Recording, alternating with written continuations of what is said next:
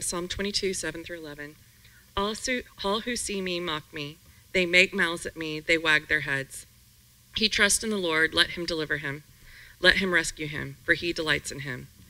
Yet you are he who took me from the womb. You made me trust you at my mother's breasts. On you was I cast from my birth, and from my mother's womb you have been my God. But not far from me, for trouble is near, and there is none to help. Thank you, Rory.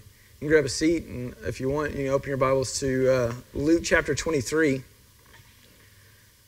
We're actually finishing up today a journey in Luke's gospel, looking at the words of Jesus, especially in the opportunities that Jesus had to interact in a land called Samaria on his way from away from Judea in the north to Jerusalem in the south to where we got last week, where he's just before he is going to go to the cross. And so for the last few months, we've looked at all these narratives and parables of Jesus as he's meandered through this land of Samaria, this semi-secular, semi-religious land in which most Jews would have avoided, but Jesus went and took his disciples through this long little journey through.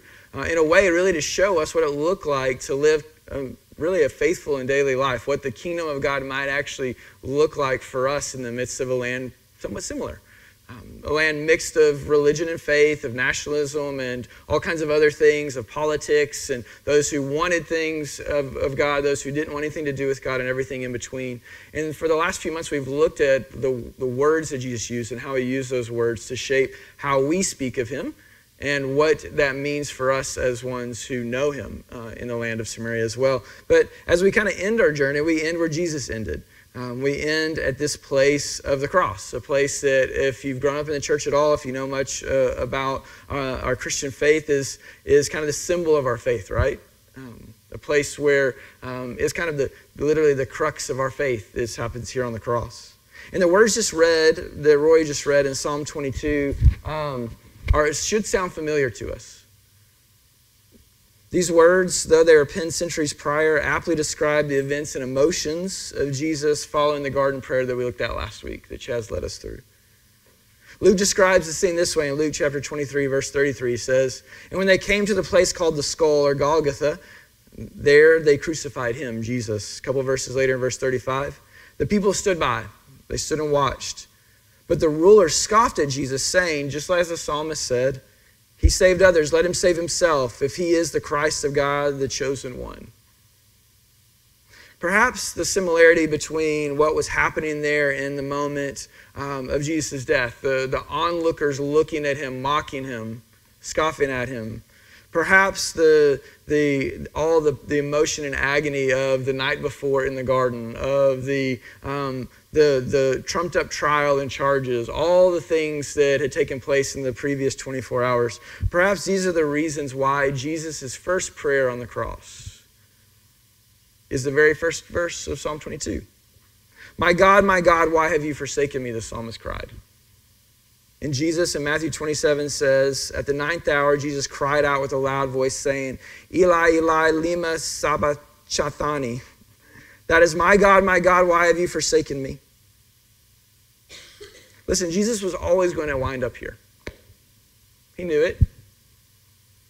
All the way through the Samaritan journeys, the chapters 9.5 to 19.5 that we looked at for the last few months, Jesus knew, even though it was this meandering path, that he would wind up here in Jerusalem at this place. In fact, he said at one point in the journey that this is the purpose for which I've come. For this hour I've meant to come. 3 times in Luke's gospel, he tells the disciples what he's going to. It's not like Jesus wound up at this place unknowingly. He knew exactly where he was going, and he knew why he was going there. And the truth is, if we follow Jesus, this is where we end up too. If we follow Jesus, we'll end up at the same place. In fact, just a few chapters before, Jesus says to those same disciples at the very beginning of their journey into the Samaritan lands, he says, "If you would come after me, deny yourself and take up your cross daily and follow me." Jesus knew that he was inviting his disciples to the same place that he was going to be. The way of Jesus, a life liberated from slavery, oppression, and blindness, the thing that marked the beginning of his ministry, right? Remember in chapter 4, Luke chapter 4, I think there's a slide up there for it. A life in step with our Father's heart and participating in his acting in the world always requires a giving up of self. Always. A willful dying of self-absorption, of self-obsession, of self-fulfillment, of self-ambition for the sake of another, of others, is always where Jesus leads us. This is always where Jesus has been trying to take us, even through the Samaritan lands. Haven't we been learning this lesson through Jesus' stories and conversations in Samaria? Hasn't all of his interactions with both the religious and the non-religious been this? That it's not about self-absorption, self-fulfillment, self-ambition, but it's about the other in need, the other, and what the other can offer you, even if you don't feel like you have need. The value of other. The removing of self into something larger than yourself. And as we looked at even a few weeks ago, the reality that using what God's given you, the faith God's given you, the abilities God's given you, always produces not more luxury, but more responsibility. And to hide what God's given you actually shrinks your life. To keep it to yourself and to try to hold tight what is yours actually makes your life less. Haven't we learned that, as Eugene Peterson once said, Christians die twice? The first death is when we set out to follow Jesus. We deny self, take up the cross, and choose to live obediently and believingly in his sacrificial company and not pridefully isolated on our own. That's our first death. It's the first death he invited into us at the very beginning of our journey. Take up your cross daily. Deny yourself. Die to self-absorption, self-fulfillment, self-ambition for the sake of another. Don't be isolated in your own little world, but be a part of something much bigger. The kingdom that liberates, that frees, that brings sight to the blind. But here's the reality, and we saw it last week. There's no denying the agony of dying to self. Maybe in your own walk of faith, maybe in your time in the church, there's an over-celebration of this death of self. There's an assumption that dying to self, because that's what's expected of us, should be easy and normal. Should be something that we don't fight or don't agonize over, that we should just do it, and maybe even we should celebrate it. But the reality of dying to self, physically, emotionally, mentally, and spiritually, isn't denied in our scriptures. In fact, Jesus' first prayer from the cross certainly does not attempt to cover the reality into which we are led, the inevitable, non-negotiable element of being human and being a follower of Jesus. That is death of self. He doesn't try to hide his agony. We saw that last week in the cross, right? In the garden. He doesn't hold back the real difficulty of dying to self in order to be a part of something more. Death, once again, quoting Peterson, cuts us off from our moorings. That is, from the thing that ties our ship of life to something secured. And so therefore, over a lifetime, what we find actually in our faith is that we die 10,000 mini deaths, if we're honest. That we don't just die one death, but we actually die 10,000 mini deaths. If you've been in the faith for any amount of time, you know this is true, right? You can look at moments where you felt like, probably multiple times in your walk of faith, where it felt like you've been called to die to something. Something in you is dying. A self-fulfillment, a self-ambition, self-actualization, maybe even a self-perception of who God is and who you are. And it doesn't just happen once. It wasn't just like at your conversion at one point. It was okay, I'm dying to self and now I'm following Jesus. It feels like over and over again, like Jesus said, it's a daily cross. Maybe not every single day of our faith, but over and over again in our faith, right? There's many deaths that happen, many tiny little deaths that seem to be a constant in our life of faith. And so I think it's a good thing then for us that Jesus' first prayer is this prayer, a prayer of agony. My God, why have you forsaken me? But a prayer of agony that has been shared by saints throughout the centuries that presumes, as Chaz pointed out last week, that it's a prayer that's heard. It's definitely a prayer of agony. Dying to self is an agonizing thing. It's not an easy thing. And if we don't make this statement in the front end, everything we're about to talk about for the rest of the time in Luke chapter 23 is going to turn into some sort of overconfident, self-confident religiosity. But Jesus won't let that happen. He shows us in his agonizing prayer that dying to self is hard.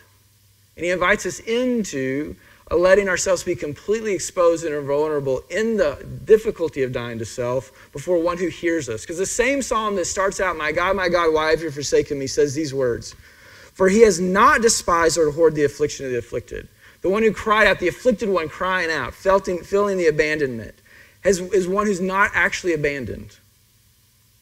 Who knows, even as he prays, my, God, why have you forsaken me, that he's not forsaken. That the emotions that he feels are real but not true. He feels abandoned. He feels like this is difficult, too hard for him, too much for him. But he knows and experiences the truth that he is not abandoned. That God's face is not hidden, but rather he has been heard. His cries have been heard. And listen, heard even by the one who could not keep himself alive. Even for the one who isn't rescued out of his cross, off of his cross, but still hangs upon it. That the answer to our agony isn't not death, but it's nearness even through death. And we'll find out even much more than that. This is Jesus' first prayer from the cross, but good things for us too. It's also not his last prayer from the cross.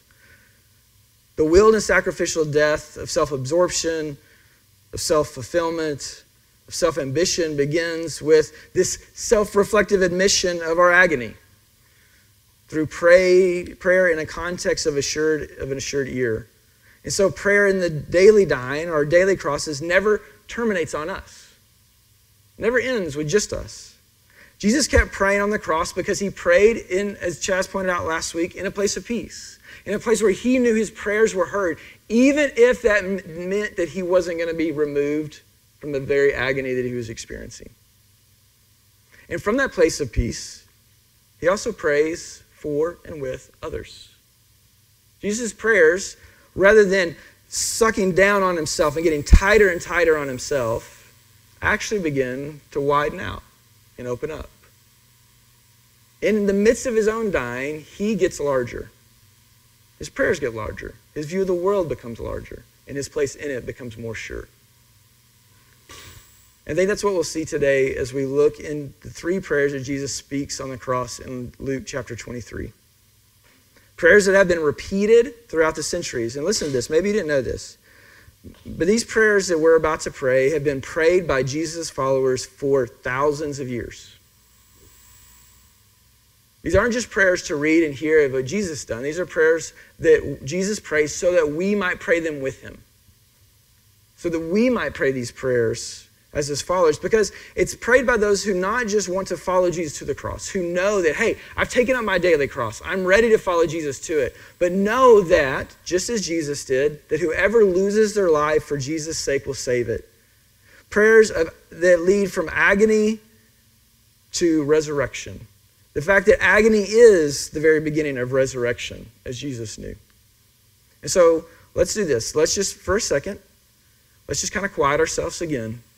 Understand the context of what we're walking into. That here we have Jesus on the cross. Jesus in agony. Listen, he went to the cross, we know, as the author of Hebrews said, with joy, the joy set before him. But we also know that he didn't enter the cross with some sort of like, hurrah, yay, I'm ready for this. Right? Just as we looked at last week, he entered into dying to self, embracing the true reality of what death actually is. It's horrible. It's difficult. It takes everything. At the same time, it's not alone, and it's not the end. And so just for a second, let's close our eyes. Let's try to, as we read these words in these prayers of Jesus, as we begin to pray them together, with the perspective of ones who are willfully entering in death, not with the expectation to be rescued from death, but who are experiencing it, not fighting it, embraced it, and all that comes after it. So will you pray with me, just quietly? Just bow your heads. I'll be quiet for about 15 seconds, and then I'll pray for us, and we'll jump into the prayers.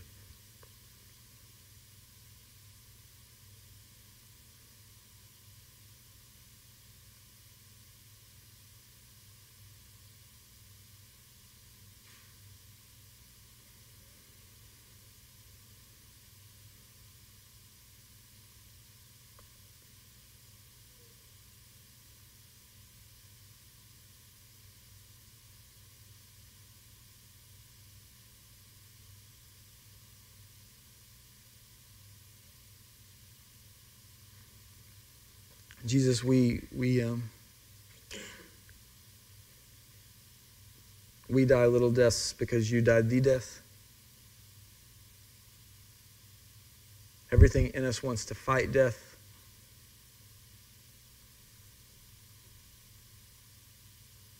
Even the little deaths. But I pray just for a few moments, Father, Lord, that all that would cause us to fight, to hold on to our self-absorption, our self-fulfillment, our self-ambitions, that would want to keep us from the agony that leads to resurrection. That for just a few moments, by your grace and the power of your Spirit, that you would allow us to just be on our crosses today with Jesus. It's in his name that we pray. Amen. Luke chapter 23, verse 32. If you want to read with me, it says this. 2 others who were criminals were led away to be put to death with Jesus. And when they came to the place that is called the Skull, or Golgotha, there they crucified him and the criminals, one on his right and one on his left. And Jesus said, "Father, forgive them, for they know not what they do." This may be probably one of the more famous prayers of Jesus from the cross. Maybe just as famous as, my God, why have you forsaken me?" But I think it's important for us to know who the they and them include. Those they and them include everyone you can imagine in the scene and has been in the scene for the previous 24 hours. Those who you would assume were undeniably complicit in Jesus' unjust execution. The high priest Caiaphas, who arranged the mock trial and led for the execution of Jesus. The Roman governor Pontius Pilate, who allowed the trumped-up charges to stick. Judas, of course, the trusted apprentice who betrayed his master. All those in the crowd of faces who yelled for Jesus' life to be taken instead of the convicted murderer Barabbas. All those who spat on Jesus as he carried his cross and mocked him as he fell under its weight. All those who beat him and cursed him. All those who, in the next verse, say they cast lots for his clothes.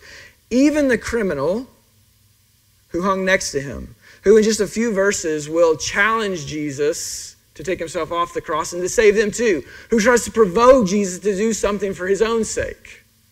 Not for the sake of Jesus, not because he believed Jesus, because he wanted himself to be taken down as well. All these, Jesus says, are the they and them, but also, not just these, also the 11 disciples who left Jesus in the garden. His closest friends who abandoned him in his time of desperate need, who denied him, who cursed him, who spared their own misfortune rather than sharing his. All those are included in them and they. And also those who simply stood by. Those who simply stood and watched, who did nothing to encourage the injustice of his death, nor did anything to end the injustice of his death. All those are the they and the them. For all those apparent enemies, assumed friends and followers, and the too many quiet observers, Jesus prays forgiveness. In the midst of his own agony, remember, in agony, he said, my God, why have you forsaken me? In agony, Lord, take this from me. In agony, he pleaded with his friends to stay up with them and pray with them, to support him. And in agony, he experienced all of their abandonment and all the injustice of society, of culture, of friends, of family. He experienced all of it. None of it was removed from him. And yet, what he prays for at this moment of cosmic injustice, a truly innocent life taken in the most uninnocent of manners, a life giver traded for a life taker, a healer broken, a king crucified without anyone's attempt to try to stop it, right? To try to rescue, to try to stand up for his king, their king. The final words are not justice, but mercy, compassion, forgiveness. In all the matters of wrongdoing, says Eugene Peterson, in all the matters of sin, and all that has to do with what is wrong with the world and with us, is wrong with our enemies and our friends, forgiveness is the last word. Forgiveness is the last word. In the midst of his agony, Jesus prays for forgiveness. Would you and I? In the midst of experiencing and not being removed from all the death of self.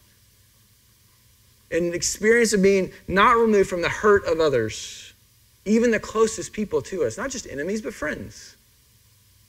Do we pray for justice or do we pray for forgiveness? Listen, justice matters. What is good, true, and beautiful, what is right, having its way, overcoming and putting down what is wrong, false, destructive, and evil is the only foundation for history and future that is ordered and not chaotic, right? What is good, true, and beautiful, triumphing over what is false, destructive, and evil is what gives continuity to our lives. The hope of that, right? God squashing out evil is what we desire and what our lives strive to herald. A world made right. Isn't that what we long for? Isn't that what we strive to create and to do even in our own community in little pockets of life? Justice matters. And listen, forgiveness does not eliminate justice, nor concerns our efforts for a just world, but forgiveness does make justice personal. It makes justice personal. Them and they. These are specific people. The them and they are not just random. These are the ones who slapped Jesus, who spoke against Jesus, who were friends with Jesus and abandoned Jesus. It not only makes justice personal, but it also makes it our truest witness to the good news of Jesus' liberation. For only someone who is genuinely free can freely forgive. Not only is justice personal, it can't just be a vague them. When Jesus prays, he doesn't pray for random them. He prays looking on all of them, the actual them, seeing them do the very thing to him to end his life. It's personal, but it's also a witness to something more, to something free, to a life that's truly free.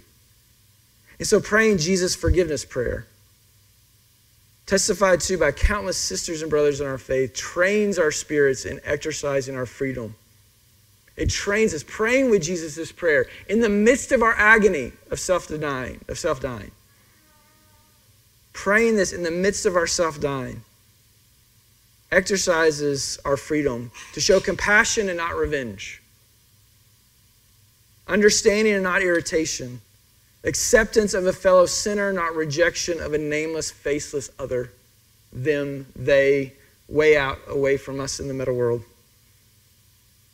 It also, and this may be key for all of us in any truly committed relationship, as a spouse, as a friend, as a parent, as a partner, as a co-worker, praying this prayer makes room for the possibility that they know not what they do. That they know not what they do. More specifically, that they don't know that they are hurting or defiling an image of God in you. They don't know who scheme they're caught up in. They don't know how shrunk their world is. And listen, this may be the hardest part of the prayer. To just simply pray forgiveness is one thing. But to pray forgiveness for they know not what they do, especially in this context, it seems absurd, right? Remember again who the them and they are. Most everyone in the group that Jesus forgives would find it hard to recognize their purposeful actions or inactions, even if they attempted to excuse them, right? Like, Caiaphas knew what he was doing. Pilate knew what he was doing. Judas knew what he was doing. The disciples knew what they were doing. The onlookers who just stayed quiet knew what they were doing. Everyone in here knows what they are doing. They just don't know exactly why they're doing it. They're caught up in something, entangled in something, imprisoned in something that doesn't excuse their actions, but yet something that Jesus sees compels his compassion. Their being twisted in their own sin does not demand Jesus' justice, but his forgiveness. I mean, think about that, how incredible that is. He sees how twisted they are, how blind they are, how broken they are. And not just in a general sense, but in a sense that's actually harming him. And it compels him not to cry out for justice to the one who hears him in his agony, but to say forgiveness and to recognize that they're the ones who are actually in a worse spot than him.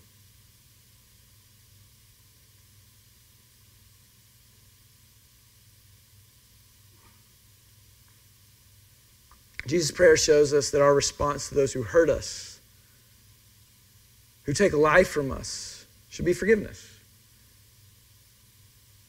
The reality is when we're dying to self, and maybe this is hard for us to admit, but when we're dying to self, when the many deaths of life happen, it's usually in part, it's not just because something in us is broken. There's a piece of that, right? There's a piece that like our own sin is being put to death, but a lot of dying to self happens because it's in relationship to other people.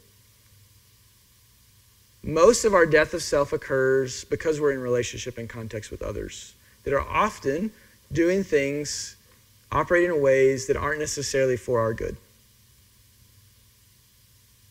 Or don't appear to be, right? Death of self actually doesn't really happen a whole lot in our own isolation. It happens in relationships with those that love us and we love, those that we work for, with the greater community that we're a part of. That's where we feel the agony of death of self most. And it's there that we have to learn to pray the prayer of Jesus, right? To pray in agony that we're heard, in context that we're heard, but also to be able to pray forgiveness. And praying this prayer allows forgiveness to not be weak sentimentality, but to be resurrection. A witness to something more new and forever happening within us in that very moment. A life liberated and free and thus able to convey freedom to others. If we don't want to be crushed by our crosses, we've got to see the bigger thing of what's happening. That those who feel like are hanging us up on our cross actually know not what they do. But yet we're free to stay on the cross anyway. Which is so counter to everything that's human, right? And everything that's normal and everything that's American. This is not normal for us. But I think this is what James, Jesus' brother, had in mind when later he wrote these words. He said, "So speak and act as those who are to be judged under the law of liberty." The law of freedom, the ones freed by Christ. Everything that we've talked about for the last 2 months. For judgment is without mercy to the one who has shown no mercy, but mercy, compassion, forgiveness triumphs over judgment. Listen, forgiveness doesn't preclude justice. But if we're going to be ones who follow Jesus and die daily deaths in order that we might be a part of something more, the ones who get to live on the other side of our crosses as well, then our cry can't just be for justice. It has to be forgiveness. It's again, forgiveness doesn't preclude justice. It just wins out over it. It shows itself as more excellent champion than justice. What do we fight for? What are we fighting for now as humans in our own little worlds? In our own little worlds, we fight for justice, right? For justice for us. But what if we fought for forgiveness? What would look different about the way we are hurt by others and engage that hurtness? Just think about it. How would we respond to those who put us on the cross if our longing wasn't for justice, but for forgiveness? Again, not dismissing justice, but letting forgiveness be the champion of justice. After all, let's remember that seeking forgiveness, forgiving, doesn't exclude the consequences and the realities of sin, right? The criminal next to Jesus received justice for his crimes, but not only justice, right? Think about it. Jesus prays this prayer, forgive them, for they know not what they do, and yet the criminals on the cross next to him still stay on the cross next to him. Right? I wonder why. Well, let's keep reading. Verse 39. One of the criminals who were hanged railed at Jesus, saying, "Are you not the Christ? Save yourself and us." But the other rebuked him, saying, Do you not fear God, since you are under the same sentence of condemnation? So do you not see yourself? Do you not know? Like you're dying just as this one's dying? And we indeed justly, for we are receiving the due reward for our deeds. But this man has done nothing wrong. And he said, Jesus, remember me when you come into your kingdom. Not save me from my cross, but remember me when you come into your kingdom. And Jesus said to the criminal, truly I say to you, today you will be with me in paradise. Listen, we may not consider Jesus' conversation with the criminal a prayer, but isn't prayer a conversation? Isn't it meant to be?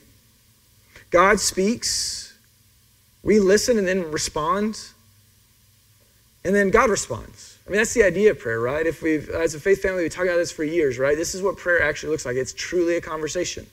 We learn to hear God.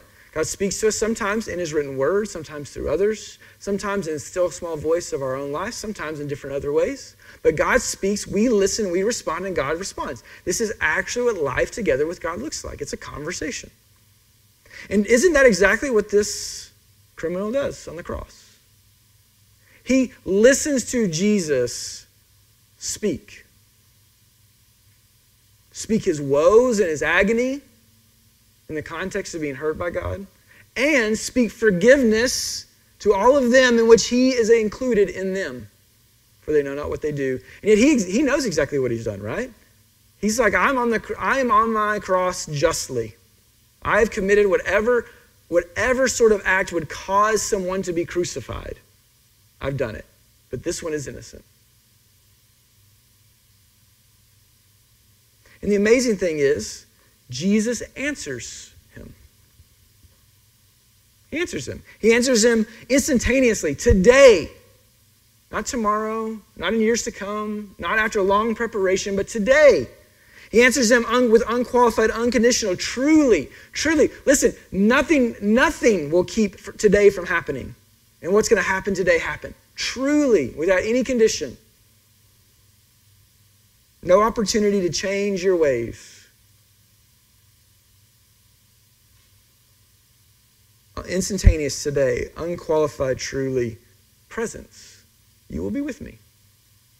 Jesus responds instantaneously with unqualified presence, welcoming to presence, inviting into presence his kingdom.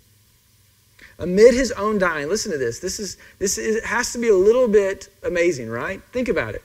What is happening to Jesus in this very moment when he's saying these things? Like, what's going on? What's in his hands? Nails, right? What's in his feet? Through his shins, nails, right? What's happened to him throughout this day? He's beaten and bloodied, bludgeoned. All the emotional things of family and friends abandoning him, all those things have happened. He's in the middle of his worst moment ever. The middle of his worst. And yet he hears and responds to one looking for life in the midst of his own dying. When we're at our worst, how do we respond to those around us? If we're honest. If I'm honest, I respond very angrily. At my worst, I'm really perturbed by someone coming in to my space, messing with my world, asking things of me that they don't need to be asking of me, or I feel like they could put off and wait if they were just conscious of me. Right? Anybody else feel the same, experience the same? You're probably all holier than me. But it's kind of like those Snicker commercials, right? It's like, I haven't had my Snicker yet, so I'm Betty White, and that's how I feel when I'm self-absorbed in my own dying.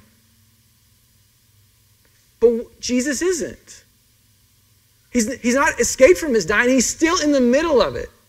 Everything that he's feeling in death, he's feeling in that very moment that the criminal asks life of him, asks something of him. And yet Jesus responds in the middle of his own dying to one desperate for life and declares immediate relationship and a place of belonging and responsibility for the one who's looking for something. Jesus is able in his own death to see salvation right around him, to extend salvation to the one right next to him, even in the midst of his death. How incredible is that? Because listen, there's no slow build, there's no testing over time, no hoops to jump through, just a connection with Jesus to this person who's looking for it, right? In the midst of Jesus' worst moment, after being abandoned by everyone, someone is saying to him, hey, can I follow you? I mean, think about that. Like, that's the worst thing. It's like, I mean, look at all these people who said they would follow me and showed they would follow me, and they are just abandoning me. And here you are, a criminal on the cross. Like, it would be so easy to say no, right? But he says, yes, come with me. Invites him into paradise, into God's garden, right? Listen, it's the word there is meant to invoke an image of Genesis 1 and 2 for us. It's not just, hey, today you're going to be with me in this place that's really beautiful where we get to sit on the beach and we get to drink Mai Tais and all those kind of things in paradise, right? That's what we tend to think. No, today you're going to be with me back in relationship as it was meant to be. You're going to be who you were meant to be with responsibilities for the kingdom. You're going to be a part of something that you were not a part of here on earth right now. Right now you're dying, but soon you will be a part of something more than yourself. Today. Life whole and forever. Life that comes, again, with responsibility and community. At the moment of death, Jesus extends true life to the dying, a life in which the dying will be known and a part of something more than themselves. When we pray with Jesus, Father, forgive them for they know not what they do, we open up the possibility of true life for others. I mean, that's why this guy is talking to Jesus, right? Not just because Jesus is on the cross, not just because he's suffering, but because in his suffering, he cried out, my Father, why have you forsaken me? In his suffering, he cried out, Father, forgive them, for they know not what they do. And because he witnessed to something more than himself, this man saw the witness, and he responded and wanted to be a part of something more than himself. That's why we pray this second prayer. Not so much for ourselves. Listen, I'm not telling us we can all pray the prayer of the criminal and say, why do we mock Jesus when we're justifiably dying and he's unjustly dying? We get that, right? Like we all know that we can pray that. But we actually pray Jesus' prayer. Truly, I tell you, today you'll be with me in paradise. Why do we pray that prayer? We pray that prayer as a witness to our resurrection. What we know is true of us on the other side. That we are a part of something more. That today, just as that person will be in paradise, in a place of wholeness, so will we. That one day we travel in the midst of, through our crosses, into the midst of something whole and full and true. And so we invite them into life with us as witnesses to the life that we have, in faith that what's true of us will be true of them.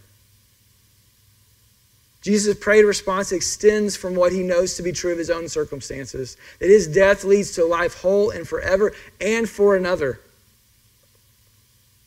Listen, praying forgiveness might be easier than inviting others into life with God with us. Because remember, what usually makes us feel the agony of self-death? Relationships. And yet in the midst of feeling the pangs of relationship, Jesus invites another into relationship. It seems so counterintuitive, right? When it seems like we would want to isolate and pull from community and life, from the needs of others around us, and be justified in doing so. We're on the cross. We're actually called, in that moment, to extend life to others, to invite others into life whole and full and good. Praying forgiveness, this prayer of forgiveness, again, might be easier than praying the prayer of invitation. But that's why we pray these words of Jesus, to strengthen us with his shared life, that we might, as James said, act upon it, upon the law of liberty. Not just say it, but to act upon it. That even in the most broken parts of our living, that what we need is not an isolation from the things that seem to be killing us, but an invitation of those who long for life. Again, it seems completely counterintuitive, right? And yet it's the very thing that Jesus does and asks us to do. And it's from this place of recognizing what is on the other side of our evenly daily dying crosses. Recognizing that because I'm free, I can forgive. Because what I go to is wholeness and fullness. What I long for is wholeness and fullness in paradise. A life of responsibility and community. Of relationship with God that's right and true. Because that's what I'm going to, I can invite others into it. Even in the midst of my own dying. And because they can see that, Jesus can pray this final prayer. Verse 44. It was now about the 6th hour, and there was darkness over the whole land until the 9th hour. While the sun's light faded and the curtain of the temple was torn in two, then Jesus, calling out with a loud voice, said, Father, into your hands I commit my spirit. And having said this, he breathed his last. Listen, I don't know how you read that prayer, but a lot of us have read that prayer as a recognition prayer, like a resigning prayer. Okay, Lord, it's done now. In John's gospel, like this prayer comes before the last prayer, it is finished. We kind of read it kind of in the same vein, right? Like if you're on it, like maybe not, but most of us, a lot of people throughout history have. But it's not really a prayer of giving up. It's rather a prayer of entering in. I mean, notice the exclamation mark. Father, into your hands, I commit my spirit. This is Jesus with all of his energy that's left in him. Declaring to the Father his loyalty, his fidelity, his trust, his commitment. Listen, Jesus is not resigning to his circumstances. He's not saying, okay, it's done, I finished it, right? He sees deeper into his experiences. He is entering into the work of salvation in which everything he experienced has been put to use of salvation. Isn't that what we just witnessed, right? Like, what did we just witness? That Jesus' death isn't just a means to salvation, it was the actual salvation of the criminal who was on the cross, right?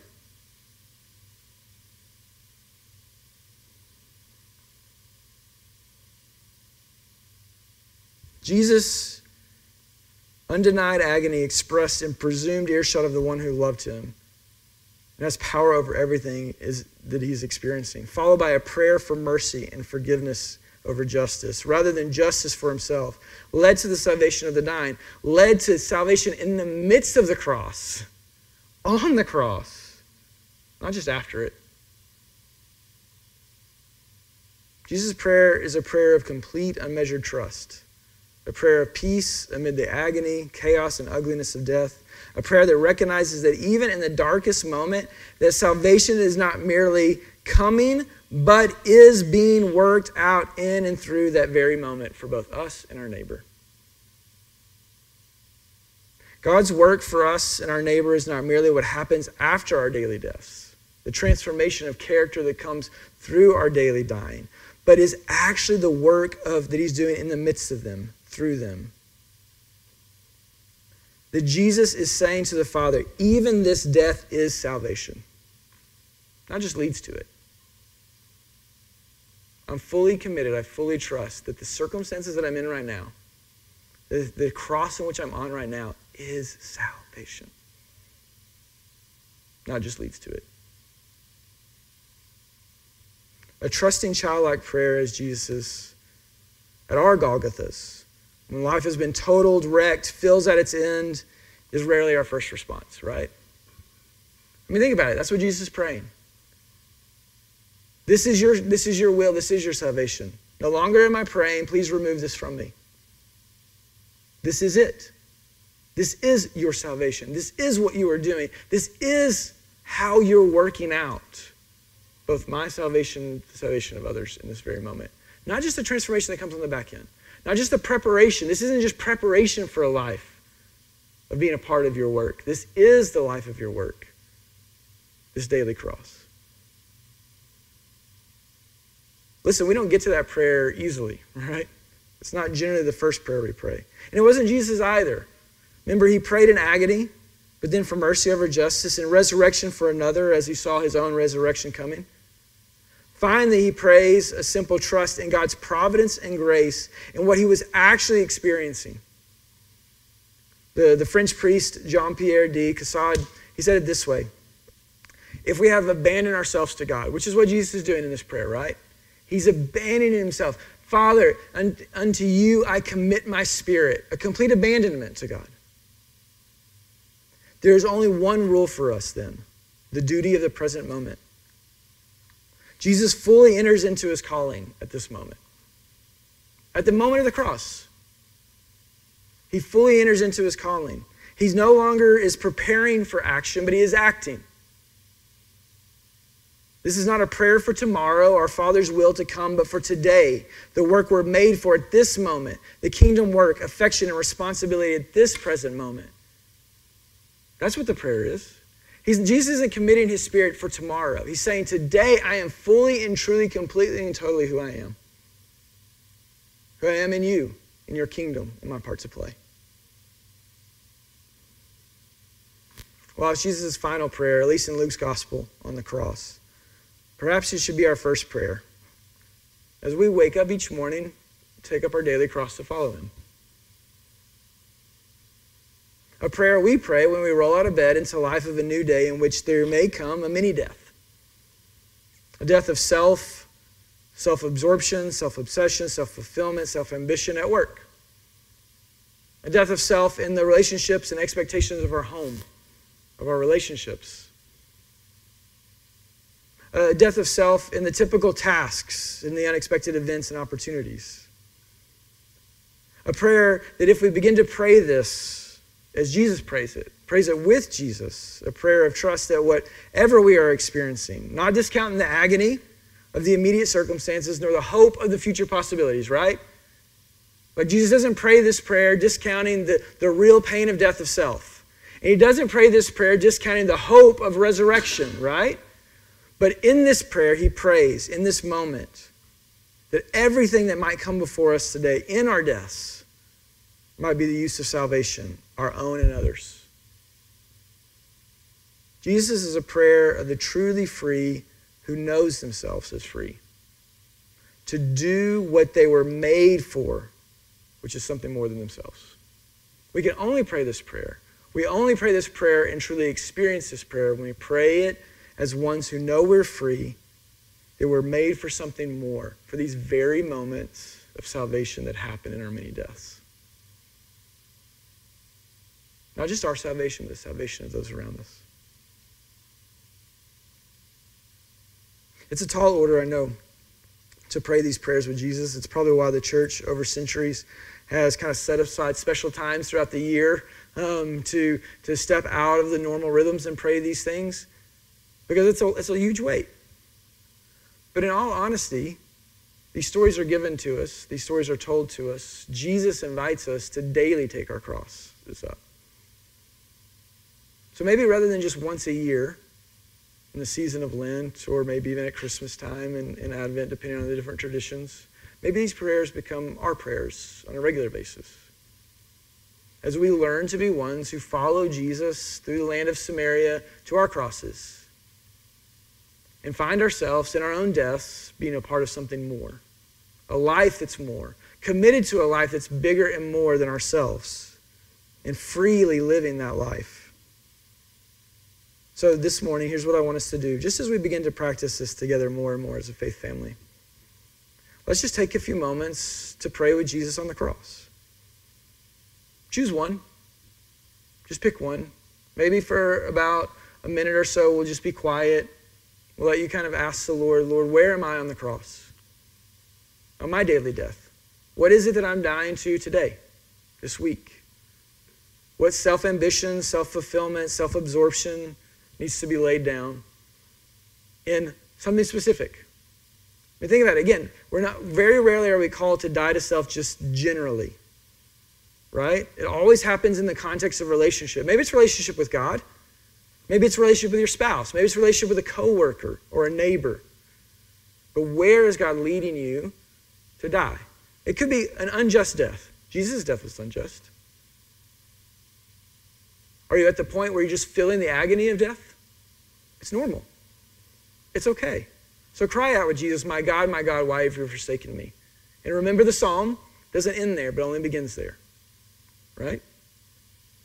Maybe you're past just the agony of it and you're beginning to empathize and see the brokenness of the one who offended you, who's hurting you, who's killing you, who's putting you to death, whom you're dying for. So then pray, Father, forgive them, for they know not what they do.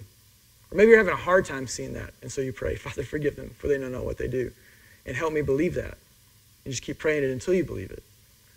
Or maybe there's someone around you in the midst of your own frustration and agony they're doing something to invite themselves into life. They're asking something of you that you don't feel like, because you're absorbed in your own self-death, you don't feel like you can give. Or you don't want to give, or it's too hard to give. Pray the prayer and ask the Lord that you may be one who extends the invitation into relationship, into life whole and full. Or maybe you've walked through all that and you're ready, as Jesus was, to see that even in your dying, there is salvation. You don't need to be removed from the cross. And it's not just preparation, you're not just preparing for a life of being a part of God's kingdom and salvation. Right now is the moment where it's happening. And so you commit yourself fully to it. Trusting fully that where you're at right now, not on the other side of where you're at, but where you're at right now is where you need to be in the Spirit with the Father. So here's what I'm going to do. I'm going to pray for us. And as I pray, I invite you just to close your eyes or look down, whatever helps you kind of be a little still. And then we're just going to have a couple minutes of quiet. And you can pray one of these prayers. And then Chaz and Chris will lead us into worship, okay? Pray with me.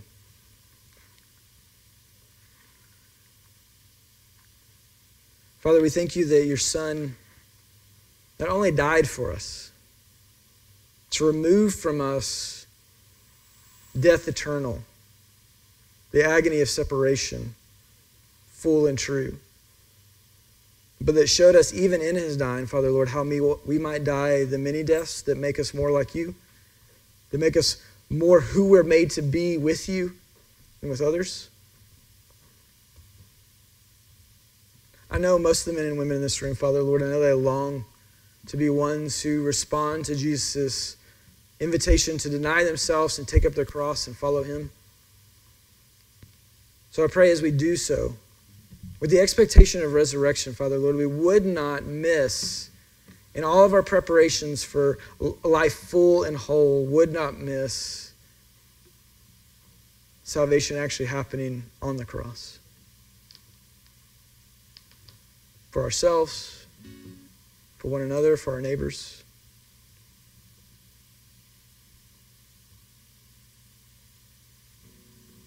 Father, we pray with your Son, in his name. Amen.